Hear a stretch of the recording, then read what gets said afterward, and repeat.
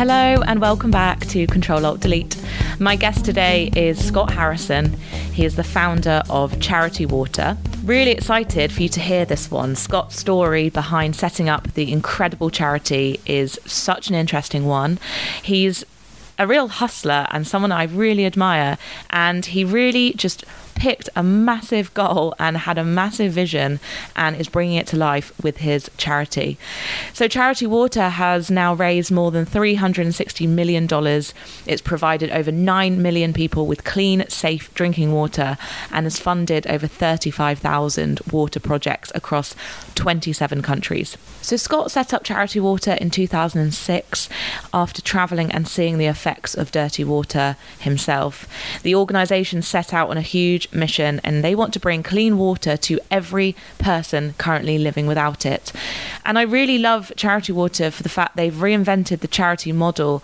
They have a 100% transparency model, which is pretty radical transparency in a world where a lot of companies don't tell you exactly where things are going. So every single penny of the money that you donate to the charity, you know exactly where it's going, and you can even get sent a GPS link which shows you exactly where the money's gone, and you can kind of follow along and feel good about the fact that your money is going to something and you can see it. So this episode is quite a special one because I am turning 30 this week, and to celebrate I wanted to work with Charity Water on raising some money. So if you go to the link charitywateruk.org/Emma, you can leave me a birthday present if you want to. I mean, it's not for me, it's for the charity, but I would really appreciate that. I really, really care about this charity. I know there's so many out there. Just a reminder of the link, it's charitywateruk.org/Emma. If you've ever enjoyed listening to my podcast, I would really, really appreciate it. Asking for things is super hard. If you have anything going spare, I'd really appreciate it. So I hope you enjoyed this one, and thanks again for tuning into my podcast. Really appreciate it. So here it is. So I know a lot about you, and I find your story to becoming, one of the most well-known people in the charity sector. So inspiring. Will you break it down for people in a nutshell? I know it's a long story, but, I'd love to. But it's a good one. I'll try and do the abbreviated. So I was born in Philadelphia, which is a couple hours outside of New York City. Very middle-class family. My dad was a business guy. Mom was a writer, a journalist. And when I was 4, there was a terrible carbon monoxide gas leak in our house. The gas company had put in a defective furnace, and we all started getting sick because it was in the winter and all the windows were closed. And then on New Year's Day, 1980, my mom collapses unconscious on the floor. So she was kind of the canary in the coal mine. And after a long series of blood tests, the doctors find these massive amounts of carbon monoxide in her bloodstream. My dad finds the leak himself with a plumber friend, rips out the heater, and unfortunately, Mom's never the same again. So she just doesn't recover. And her immune system irreparably shuts down. Dad and I bounced back. So we were only sleeping in the house, and she was spending all 24 hours and actually fixing up the basement too, near the leak. So she becomes an invalid, allergic to the world. From this point on, chemicals make her sick, soaps, perfumes, the ink from books. We prepare bizarre containment rooms for her in the house covered in aluminum foil. Visits every doctor, every clinic, and the diagnosis every time is you have a severely compromised immune system. Avoid exposure to all these things that make her sick. And really, the world made her sick. I was an only child. I was thrust into a caregiver role early on, and loved my mom. Wanted to be a doctor when I grew up. Very conservative Christian home.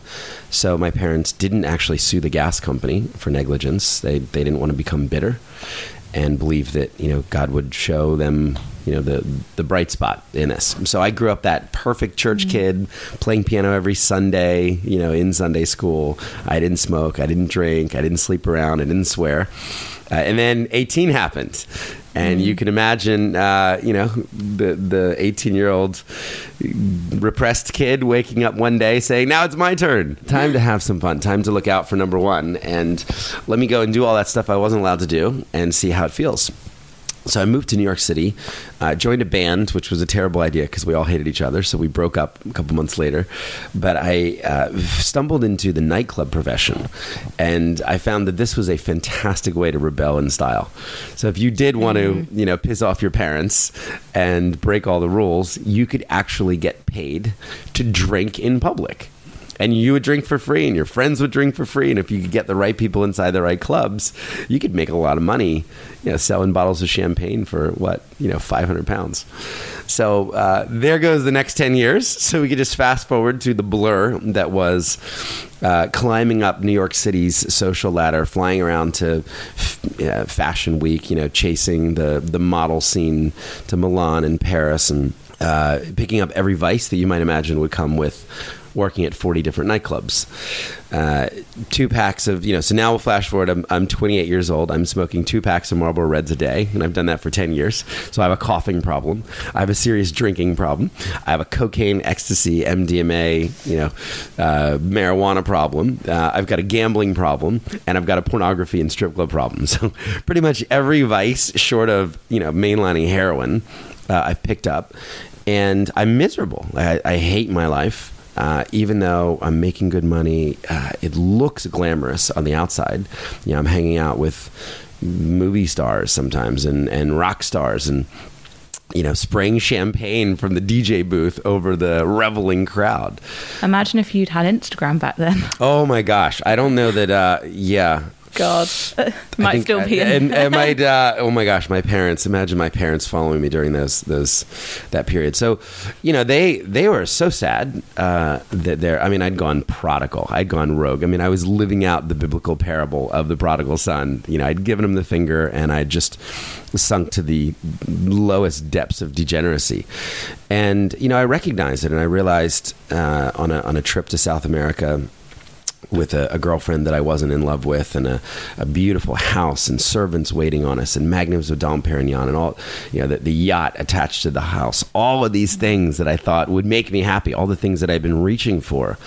I realized they were never going to make me happy. There would never be enough. Somebody would always have more. And it was this insatiable desire for these markers of success. And I had this moment. Okay, I got it. I'm morally bankrupt. I'm spiritually bankrupt. I'm leaving the most meaningless legacy a person can leave. If I continue down this path, I'm probably going to die before 40 because I'm going to take the wrong drug one night. If I do make it, my tombstone's going to read, "Here lies some guy that got a bunch of people wasted." Maybe I got 1 million people wasted. And, I really took stock of my life. This was a period, this began kind of a 6-month period of self-reflection. And it ended 6 months later with me asking the question, what would the opposite of my life look like? Like, could I start over at 28 years old with a clean slate? And what might that look like to serve others? Like, could I be useful? I think was the question. And my only idea, Emma, at the time was to apply to some of the famous charities that I'd heard of. I applied to the Red Cross, and I applied to the Salvation Army. I think I might have applied to an Oxfam at the time. And, I wanted to be useful in some way. I didn't want to be paid. And then, as you can imagine, the denials start rolling in. So one by one, every charity says, you can't sit with us. Right? You're sitting in the nightclub business. I mean, how would you be useful to us? We're serious humanitarian people over here. So I was so frustrated because, being a pretty radical guy, I'd liquidated my life. I'd sold all my possessions. I remember putting up 2,000 DVDs up on eBay in a single lot, getting a couple $1,000s for them, just trying to purge the whole life. And I was very fortunate. One organization finally did accept me and say, hey, if you are willing to go live in Liberia on our humanitarian mission, and if you're willing to pay us about 400 pounds a month, then you can join our mission. I'm like, perfect, opposite. Poorest country in the world, and I'm going to go broke doing this. So I said yes, and that's really where this new journey started. Wow. It was really one extreme to the other, wasn't it? Pretty extreme. Yeah. It's interesting because it's almost like you did like a social experiment of like getting the money and the yachts and the wealth and the famous people, and you actually had that unique experience of being like, wow, this really isn't the answer to anyone's problems. Yeah, and believe me, I never had a yacht, but I saw the richest people, and there was no correlation between happiness. In fact, what I saw in our scene specifically was a lot of broken marriages. A lot of 60-year-old guys running around with girls younger than their daughters, and of course their daughters didn't want to even speak to them anymore. And it was really a life of excess. And I was the one kind of facilitating that. I brokered that. The more people would come into the club to do things that they didn't want to talk about, the more money we would make. Because I feel like you can sometimes see your whole life flash before you and be like, oh, wow, that could be me. Like, that could be my future.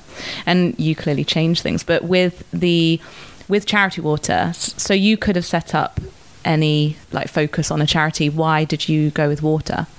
Yeah, well, the experience led me to Liberia, this first humanitarian experience. And I did have a moment where I quit everything. I mean, I said, look, I'm going to smoke my last cigarette. I'm never going to touch drugs again. I'm never going to gamble again. I'm never going to set foot in a strip club or anything like that again. I thought that my actions would need to kind of follow this intention for a new life. And I wanted to leave all of that behind, the life of vice. So that was a really important moment for me, to just say, I'm done with all of it. Can I step into a new experience? I also changed my context or my community so dramatically because I went to post-war Liberia. Charles Taylor, the warlord, had just fled the country to Nigeria. We went in with 14,000 United Nations peacekeeper troops. And we're picking up the pieces. So I'm surrounded now by these amazing humanitarian doctors and nurses and surgeons who have the opposite intention for their life. I mean, they're saying, how can we be useful? How can we use our hands, our scalpel, our gifts to serve people who have no access to medical care? So I think that really, is such a dramatic change. One, I've been walking around with nicotine patches and, trying to just shed my old life, but I'm surrounded by these amazing people. I wound up spending 2 years primarily on a medical mission, but as I traveled around Liberia and other parts of West Africa, I came face to face with people drinking dirty water and the water crisis. And in these countries, half of the people in the country were drinking from terrible swamps, from ponds, from rivers, water that I wouldn't have let my dog drink. And I realized that this was the cause of so much of the disease that our doctors were seeing. At the time, I remember the stat was half of the world's hospital beds are filled with people who have a waterborne disease. Half the sick people in the world were sick because of bad water. And I think it was of a special contrast to me because I used to sell water in nightclubs in New York for $10 a bottle to people who wouldn't even open the water. And they would roll in, order 10 bottles of Voss, half sparkling, half flat, and they just let it sit there. And then they drink champagne or vodka instead. So coming face to face with people who had never had clean water to drink, while a guy like me was selling it in bottles to people who didn't even open the bottles and break the seal. I had my issue. I'd seen a lot of things. I'd lived in a leprosy colony. I'd seen the amazing work of these doctors doing cleft lips and cleft palates and facial tumors, but I just couldn't believe, how could you be healthy if you didn't have clean water? How prosperous could your life ever be? And at the time, there were 1 billion people worldwide without clean water. So I came back to New York after 2 years, and I was 30. My friends thought that I was a total bummer because I wouldn't party with them anymore. And I'm showing them the pictures I've taken of, people drinking disgusting water, and I'm asking them for money. So I definitely got thrown out of a couple DJ booths. They're like, you're killing my buzz. Please go back to Africa, Scott. Oh my God. There was a responsibility to do something about what I'd seen. Again, this wasn't a drive-by mission. It wasn't like I went on a mission trip for 7 days and I painted the orphanage, the 6th color it had gotten painted that year. This was an almost 2-year immersive experience embedded with doctors, learning about their work, learning about this issue, and coming back saying, wow, maybe I could do something about this. Maybe the same skill of promoting that could get thousands of people drunk, to queue outside a velvet rope and create the mystery of the club inside. Maybe I could actually talk about humanitarian work. Maybe I can invite people to a different kind of party, a party of generosity or compassion or empathy, where they're finding a way to end suffering that I could connect them to. So water was such it had such a clear picture that this would be the issue that I would work on. And what if I could be a part of getting everybody on earth access to clean water? What if I could lead a movement of getting people to care, raising money, building a charity that would do that? So that was the mission. And then I guess I had the advantage, and I know, so many entrepreneurs are listening, and maybe even social entrepreneurs. I just didn't know how to run a big institutional charity or how to do it. So I had the advantage of talking to everyday people. I was 30 years old. And my friends worked at MTV. They worked at banks. They worked in fashion.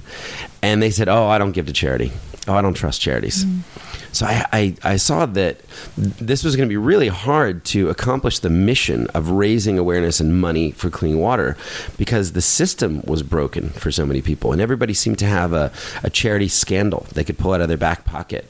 Charities that mismanaged funds, charities that did the wrong thing, in developing nations, charities that, hired their cousins and nephews and uncles and put everybody on the payroll and none of the money actually went to the field. Yeah. So I thought, well, what maybe, I don't know any better. How would I solve those problems through a business model? I just kept asking people, what would your perfect charity look like? Like, what would make you want to give? And I came up with a couple of these ideas that have been foundational to Charity Water, and I think have led to a lot of the growth. The first was just we promised to give 100% of every donation we ever received, every pound, every dollar, every euro, whether somebody gave £1 or £1 million. We said 100% will always go directly to build water projects that will give people clean water, no overhead. And then I actually opened up a separate bank account and vowed to raise the overhead separately. And I believe that there would be a very small group of people who could get excited about paying for the staff, the office rent, the flights. These might be entrepreneurs. These might be people who built their own business and realized the value of those overhead costs. But most people in the public just don't trust charity. We talked about this the last time I saw you in New York. 42% of Americans don't trust charities. 70% of Americans believe charities waste their money. I think it's even worse here. I mean, the people that I talk to here in London, I mean, they've got like 20 scandals that they can pull out of their back pocket and say, look, somebody else has done wrong. So this 100% model, I thought, would speak to a lot of those objections. If we could promise a child that, the £4 she raised from a lemonade stand would go directly. Then the second pillar was just this promise to build a hyper-transparent charity that would prove all of this money. So we would prove the impact of our work, and we'd use technology to do that. I was very fortunate. I met the Google Earth founder when Charity Water first started, and I realized, oh my gosh, Google is building this free place where we could geolocate, we could post satellite images of every well, every rainwater harvesting, every water project that we build anywhere in the world. And anybody could just grab a GPS device for, £50 at the local, Best Buy or whatever, and go see all these projects. So proof became this second pillar. We said, not only are we going to use 100% of your money, we're going to show you where the money went, and we're going to prove the impact. It's amazing. I think that really sets you apart so much, the 100% thing, because I think we're in a time as well where so many businesses as well are trying to get involved in doing good, but then they'll give like £1 per £10 sale or whatever. And it's just, even that's generous. Normally it's £1 not even per £100. So with because you're so good at getting people to give you money, and I know that you talk a lot about how storytelling is a massive part of that. And I know that Richard Curtis always says, do what you're good at and then turn that into something charitable. So you were obviously good at getting people to buy. He's the master. He's raised more money than we have. So what is the most effective way for you to get those donations from like the big players? You said it. It's storytelling. It's whether it's a child who's going to give £1, or if it's a billionaire who's going to give £10 million. People respond to stories. If I tell you right now the statistics of the global water crisis, so 663 million people right now as we record this are drinking bad water. So about a tenth of the planet. 52% of disease caused by bad water. 40 billion hours wasted by women walking for water in Africa. People just kind of numb out when they hear these statistics. So we've really tried to, tell the individual stories of people who are trapped in this crisis, but also people getting clean water. There's a story I wrote about in the book I lived in a village in Ethiopia where a 13-year-old girl had hung herself after spilling her water. And, I remember hearing the story saying, oh, there's no way it's true. Like, kids aren't hanging themselves because, they spill their water. And I went and lived in this village, and I walked in her footsteps, and oh my gosh, it was 90 degrees. She was walking up and down mountains. And, I found out that one day, right before she reached her house, after an 8-hour walk, she'd stumbled, she'd broken her clay pot, which was this valuable asset for her family. She'd spilled all the water that she spent 8 hours. And she's like, I'm not going back. That's it. Mm-hmm. And, I remember standing next to the tree where, she'd hung herself, and the elders found her, and capturing that image of this kind of lonely tree, in the middle of a plain. And, I asked her friend, I met her best friend living in the village. And I said, why do you think, her name was Leta Kiros, why do you think Leta Kiros didn't just go back for more water? And she said, it probably would have been shame, because she would have thought that she let her family down. Her family needed that water. Her brothers and sisters needed it for dinner.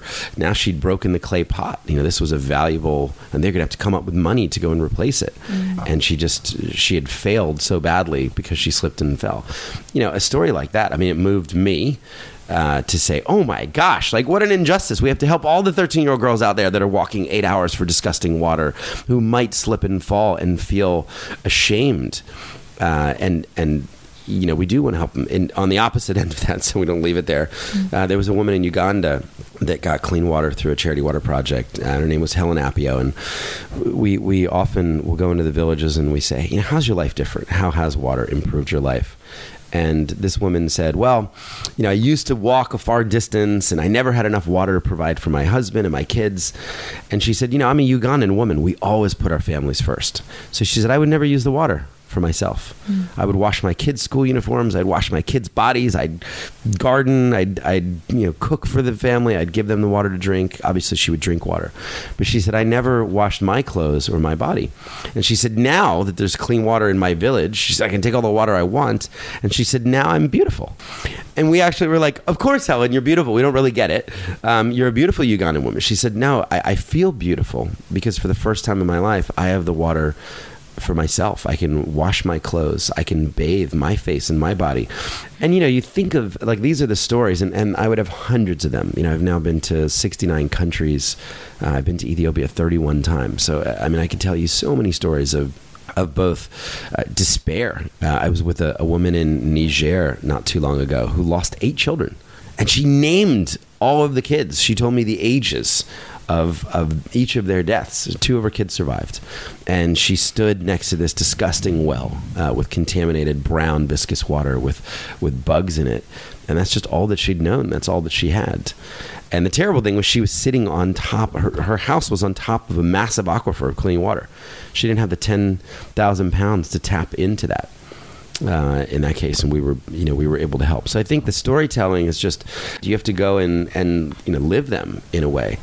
And it's such a kind of a universal understanding of like a basic human need. I know obviously there's many other things, but like water, like we all need water to survive. And we say that, like, I was born in a middle-class family. Yeah, my childhood, was tough growing up, but I didn't choose to be born into a world where I'd always have clean water.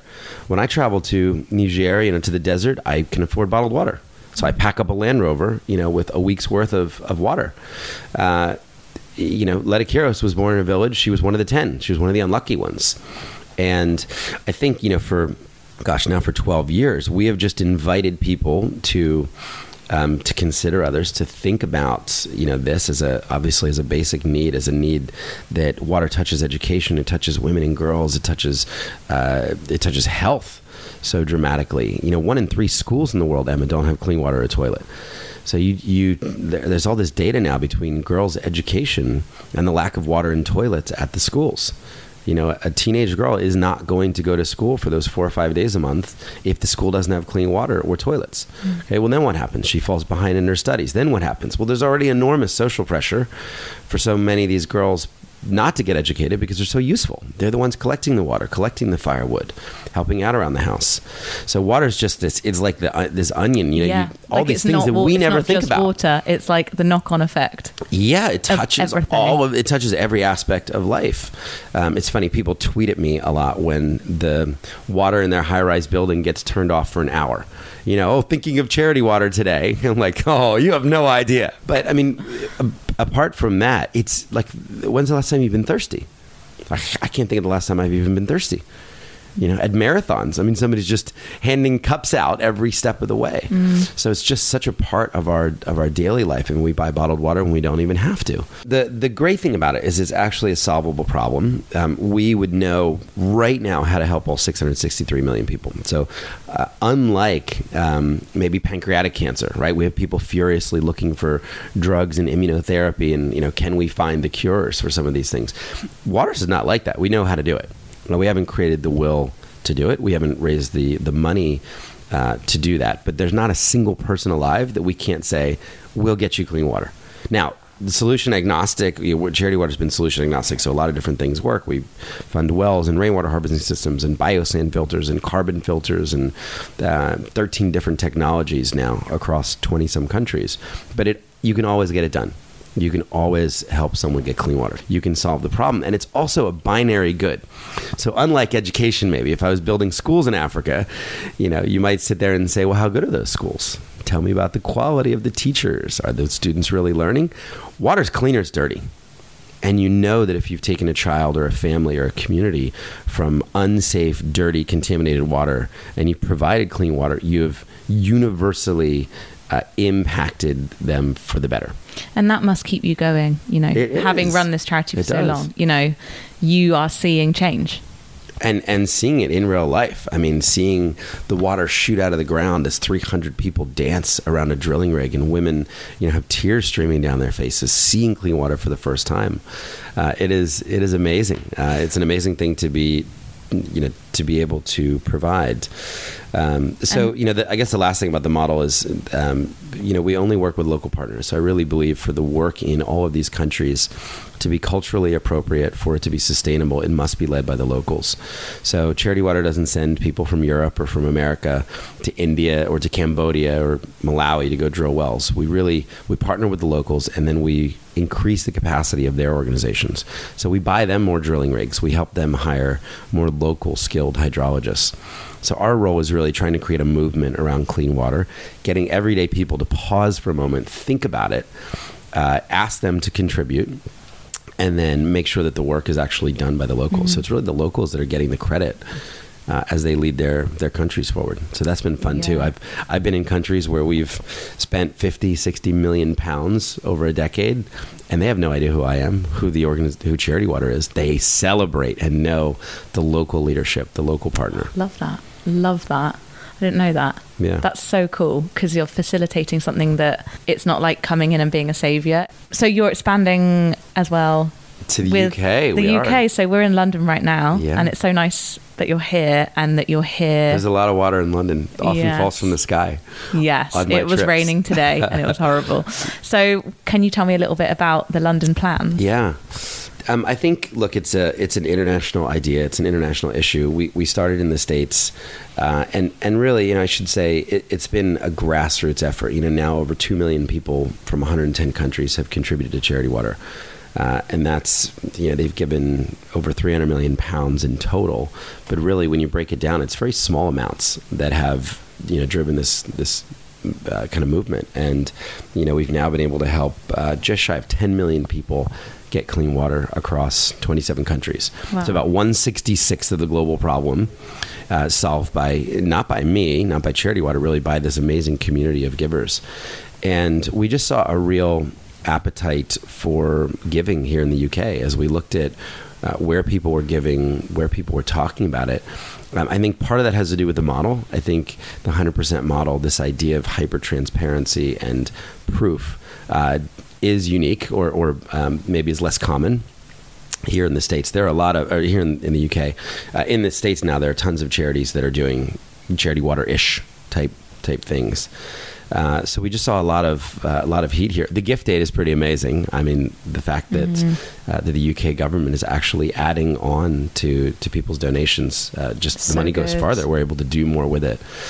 And, we came here really with two ideas that have worked, not just in the States, but around the world, asking people to donate their birthdays.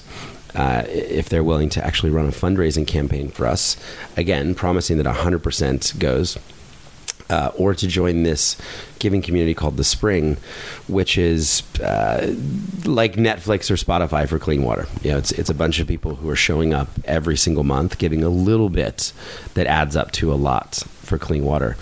And what am I? A member of You're The Spring? A Spring member. You're a Spring member, yes. Exactly. As am I and my wife as well. I see it every month, and I just think it's just a small thing, but and that's something it's that the regular. UK has innovated in. I mean, the UK has actually done really well by getting a bunch of people to sign up for causes and say, hey, be consistent. Don't just drive by this cause.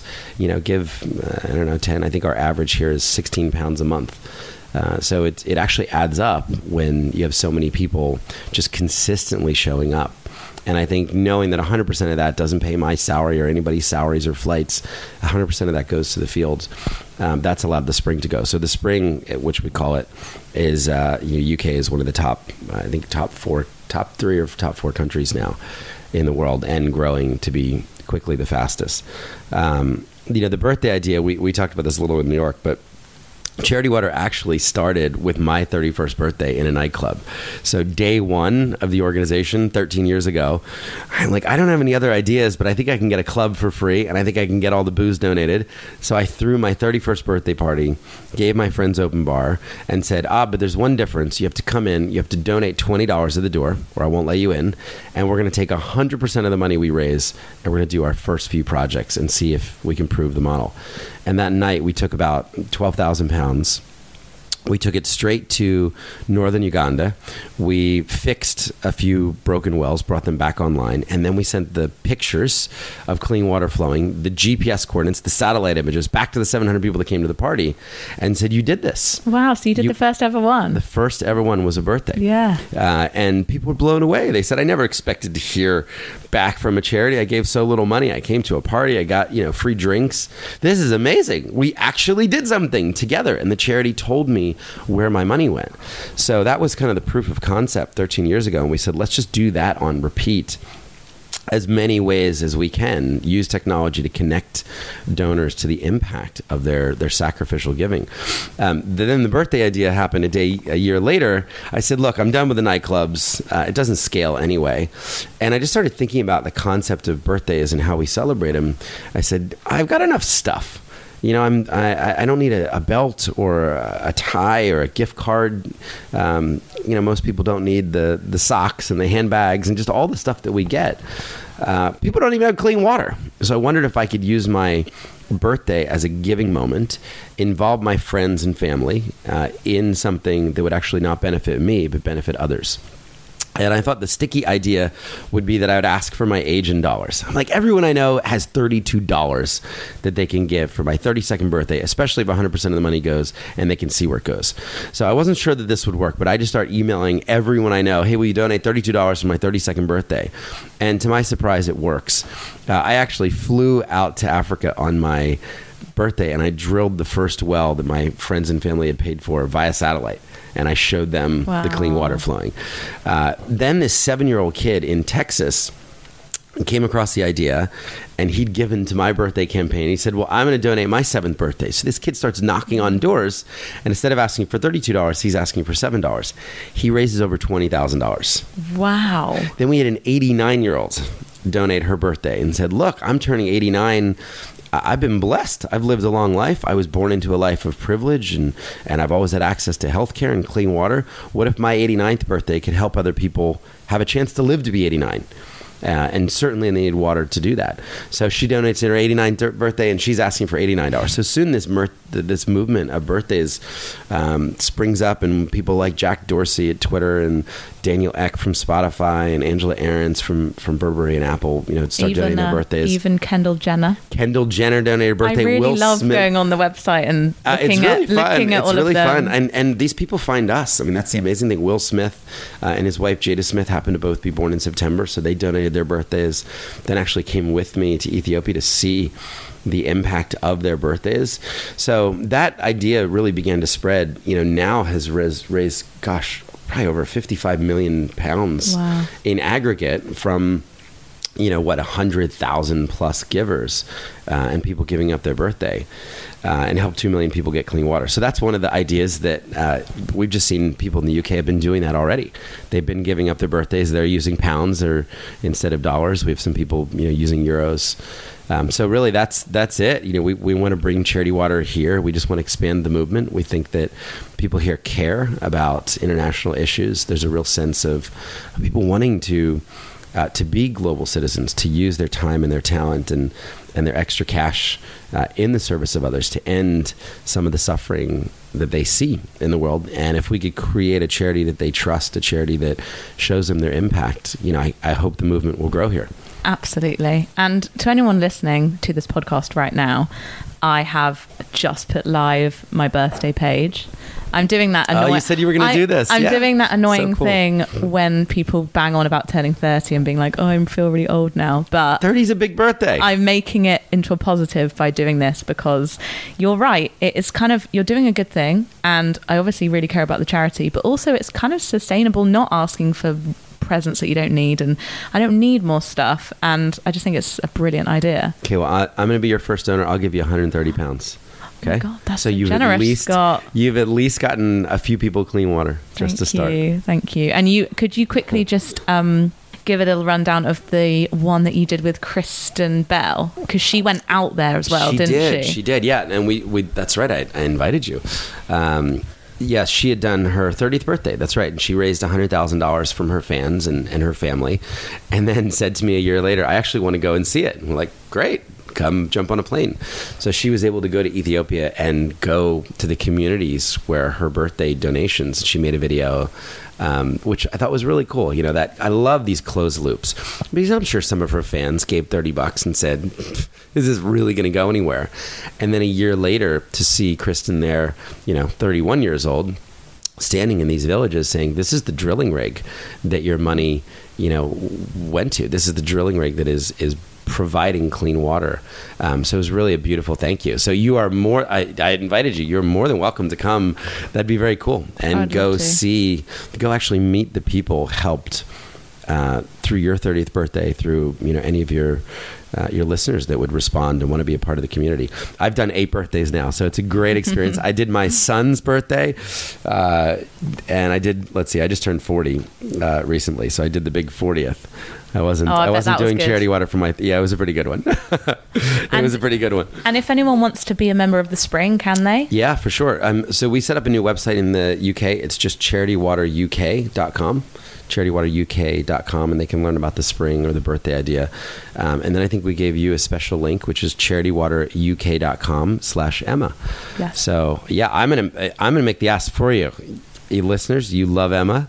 She provides valuable content, and you could give her a birthday gift and then actually see where it goes. And you'll come with me, and we'll make some great content from the field and share that story. So yeah, I'm going to go right when I'm done and donate 130 pounds. charitywateruk.org/Emma. Thank you for saying that. I'm going to be asking though, because I feel like I have to practice what I preach as well, because a lot of my work is about like asking for more money, asking for more like in the world. And this is my moment to have to ask, because it's quite vulnerable, isn't it? Asking people for stuff. It is. And I used to have a really hard time with it in the beginning. And, people would say to me, Scott, you're not asking for yourself. Like, you don't keep any of this money. Like, this money goes, but it's still... Yeah, it does put you in this position where you might feel like you owe. So I've gotten over it now. I mean, now I'm shameless. I've been at it for 13 years. And again, that's the beauty of the 100% model, at least, is you don't keep any of the money. People don't know this. We even pay back credit card fees. So, when Amex or Visa takes that 2 or 3%, our small group of overhead donors, now 133 families and entrepreneurs, they actually pay back that transaction fee, so that every pound every dollar, every euro goes straight to the field. Amazing. There's no excuse not to.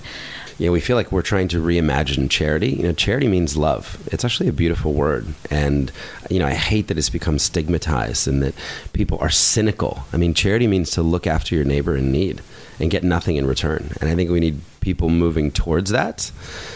More people, engaging in the practice of love. It's a virtue. It's rather than walking away from it saying, oh, that charity screwed up. See, that's why I'm not going to give. Yes, and I think we actually deprive ourselves by not giving, and that's giving of our time. And look, maybe there's people listening that are passionate about local causes. I mean, I'm just a big believer in just giving more, just saying yes. My wife and I try and give 20% of what we make every year, and that's a blessing. We want that number to go up.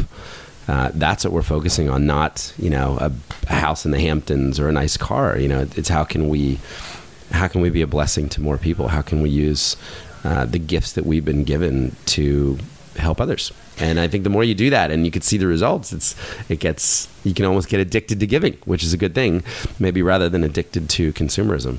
And hopefully more charities will be doing the 100% model in the future. Yeah, it's really hard. I mean, look, you are a hustler. It's really hard, if I'm going to be honest, because, imagine we now have 90 full-time employees in New York.